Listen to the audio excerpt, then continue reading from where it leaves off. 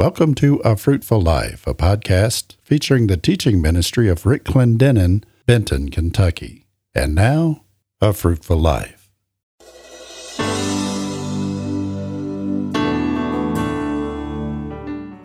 Hello, and welcome to A Fruitful Life with Rick Clendenen. Today, Brother Rick concludes Session 3 and begins Session 4 of the 4-part Guidelines for a Happy Home series.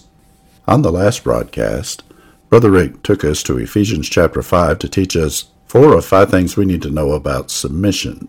Then he took us to Ephesians chapter 4 to describe unity. Then he brought us 2 of 6 things we need to know about unity, which centers around reason. On this broadcast, he concludes Session 3 by bringing us the other 4. Then he opens Session 4, entitled The Victory of the Home, by reading his text taken from 1 Samuel chapter 30, verses 1 through 8. And now, here's Brother Rick. You got to work at it. It's going to take something. Endeavoring to keep the unity of the Spirit, what? In the bonds of peace. Here's the third thing about unity. Unity seems to work better when peace is the atmosphere. Sometimes you don't need to share what you think. You just need to hush till the atmosphere changes. Now, how many of you have had the Holy Spirit stand in the background going, but you said, I'm just going to share this one thing and I'm going to hush. Because I got to tell them this before I quit. Yeah, that was a stupid thing. You should have. Unity works better when it's at peace. Here's the next thing. Unity releases synergy and emits harmony. In other words, it'll bring a release of power to you when you get in unity. The Bible says 1 will put 1,000 to flight and 2. Wow. Unity's powerful. Next, unity is a necessary component if you ever hope to accomplish anything. How many of you know you can't accomplish anything pulling 2 different ways? I've been in situations where I said, listen, we can't make a decision. Let's just not do anything because it ain't going to amount to anything anyway. Let's wait till we can get in unity because it's necessary for progress. Here's the next thing. Unity requires focus. This is one of the biggest things the enemy uses. He tries to distract us. Imagine if we were standing today and you were all an orchestra. As long as you focus on me, the conductor, and I got your attention, then there'll be harmony in the house. You know when we get in disharmony? When we start looking at other parts of the orchestra. I don't know why the drummer, he don't have to play all the time. Look at him standing over there. Makes me sick.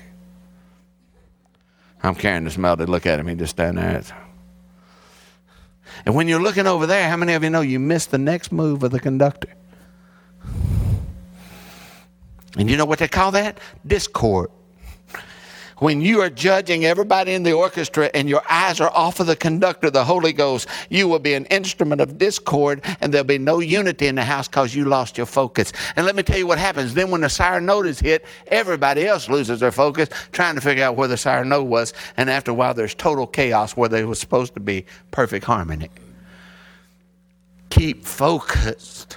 It's necessary for unity, and I close with this. Unity brings blessing. Psalms 133 said it's there. Everybody say there. The Lord commands the blessing, even life evermore. Yes. Boy, if you want life evermore, you better get in unity. It's the only way to get it. You better realize everybody needs everybody. You even need the people you don't think you need. You need the people that you're trying to pray away from you. You're needing the people that you're assigning for Jesus to pick up this afternoon. You're needing those people. You know why? If you don't have those people, you ain't going to pray like you pray. I guess I'll close because that didn't go over real good.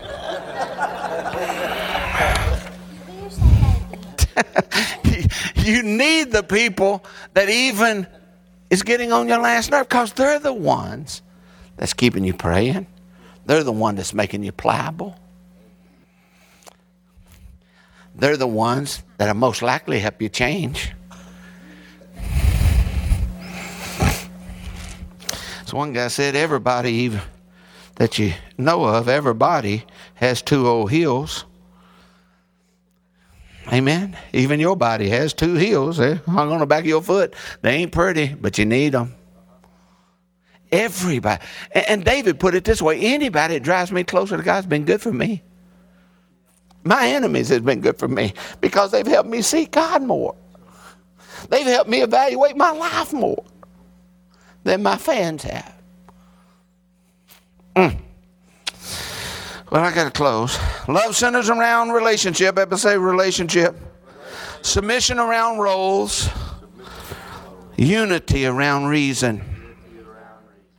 Now, in closing, I want to pray over you, but I just want to ask you while you close your eyes where you are. How many of you right now is struggling in an area of your life? Maybe you're struggling to love somebody. Can I see your hand if that's you? Just hold it up quickly. I'm really struggling to love this person. Okay, that's good. That's honesty. Amen. Here's the second. How many of you are struggling to submit to somebody? Yep, that's there, isn't it? How many of you are struggling with some folks when it comes to unity? Well, we got hands and everything. Do you understand that you'll be able to do these things when you realize it ain't about you? It ain't about me. It's about something bigger. I got to love them because God does, and he's got something bigger for them than I do. I got to submit to him because I got weaknesses I can't even tell I got. I got to work in unity because the world has got to see there's a difference in us than it is in them. Let's pray. Father, seal the word that I've spoken today by the Holy Ghost. Help us to realize, Lord, that we need one another. God, and even though these are difficult words, even for us to understand or articulate, because most of us didn't even know how to describe love or submission or unity, Lord, but yet you've called us to be in relationship, Lord, and you've called us to carry out different roles that you knew when you called us we couldn't carry them out by ourselves. We would have to have people submit to our authority, and we'd have to recognize our weakness enough to let them help us. And then, Lord, you got a reason, and it's always bigger than what I can perceive. And Lord, as we lifted our hands that we're struggling to love somebody or submit to somebody or to be in unity with somebody, God, we're just recognizing before you that we need you to strengthen us in this area we're weak, so that your kingdom may go forth and people may know that you are the answer they're looking for. Seal this word in our hearts by the Holy Ghost. In Jesus' name we pray. Amen. Guys, I just want to say I've really enjoyed being with you these last couple of days here. I told Sister Dana, we was talking, this is things that the Lord is just revealing to me. This is kind of a guinea pig on y'all guys. But this is some new teaching that I've never done before. But I really feel like that this year is a year we need to focus on the family and strengthen our families, you know, for what the Lord's wanting to do. How many of you know the enemy? You do have an enemy. And if you're not aware of that, you're losing, by the way. You better recognize there's a battle going on. And I want to talk in this last session about the victory of the home and how to redeem the home from casualties. I mean, I understand that sometimes we make decisions that takes years to get over. And sometimes the guilt's overwhelming. And the Lord really quickened this lesson to my spirit. I was explaining to Sister Dana kind of how we work and how my mind works. I'm a kind of person, I got a one-track mind and is subject to jump track at any given time. And I'm not a person that can plan a bunch of lessons ahead, especially the first time. Now, once I preach them, I can come back and preach series. But when I'm putting a series together, I've got to kind of stay focused little by little. And so I used to preach on Sunday morning, then I take Sunday afternoon to prepare for Sunday night, same for Wednesday, because it just gets mumbo jumbo. And this lesson that I'm sharing with you this morning, the ink basically is still wet on the page. I got up this morning to write out my final notes at about 4:30, 5 o'clock this morning. But it's such an important word for you that I couldn't even sleep. I went to bed last night about 10:30, but I started preaching somewhere around 2:30. And I preached all night, so it's well preached. I've preached it several times, in fact, and it's a brand new message. But I want us to open our Bibles, 1 Samuel chapter 30, and I want to talk about David at Ziklag. I want to talk about how to rescue your family, recover all. Everything the enemy's tried to take away from you. How many of you has had a few casualties in your relationship, some things you need to redeem? We're going to talk about that before we close today.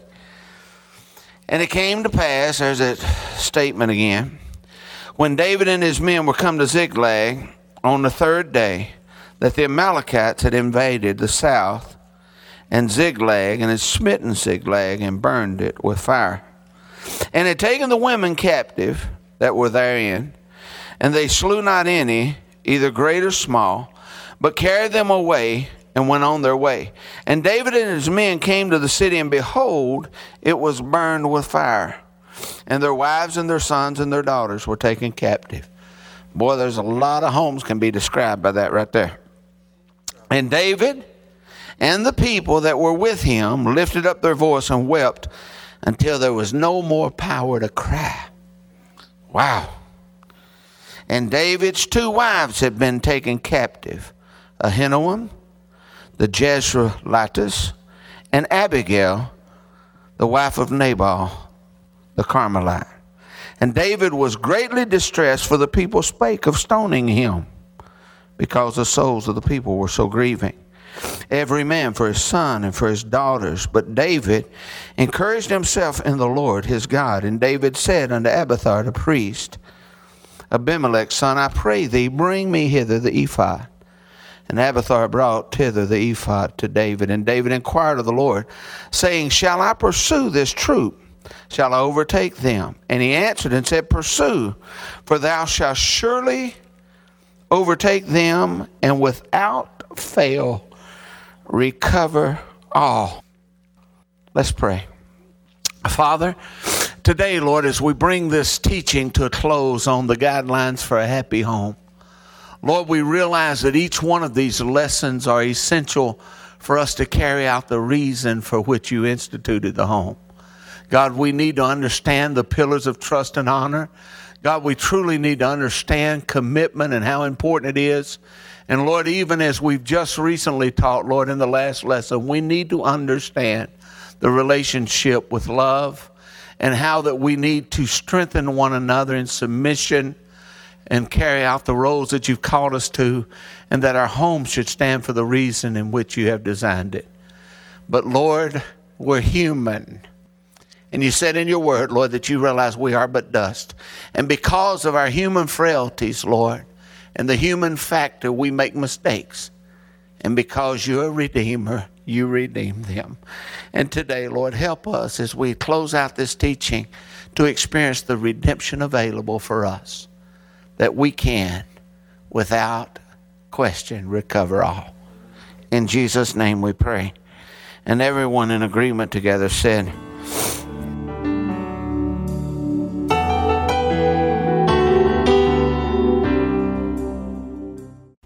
Thank you for joining us for today's podcast from A Fruitful Life. We hope that you'll tell your friends and family about the podcast. And if you like, join us on social media by liking our AFL Facebook page or by following Brother Rick's posts on Twitter. You can also find us on the web at afruitfullife.org. A Fruitful Life is the radio and media ministry of Rick and Debbie Clendenen, Benton, Kentucky. You may find out more about Brother Rick's life and legacy by visiting our website. Once again, that's afruitfullife.org. Thanks for listening.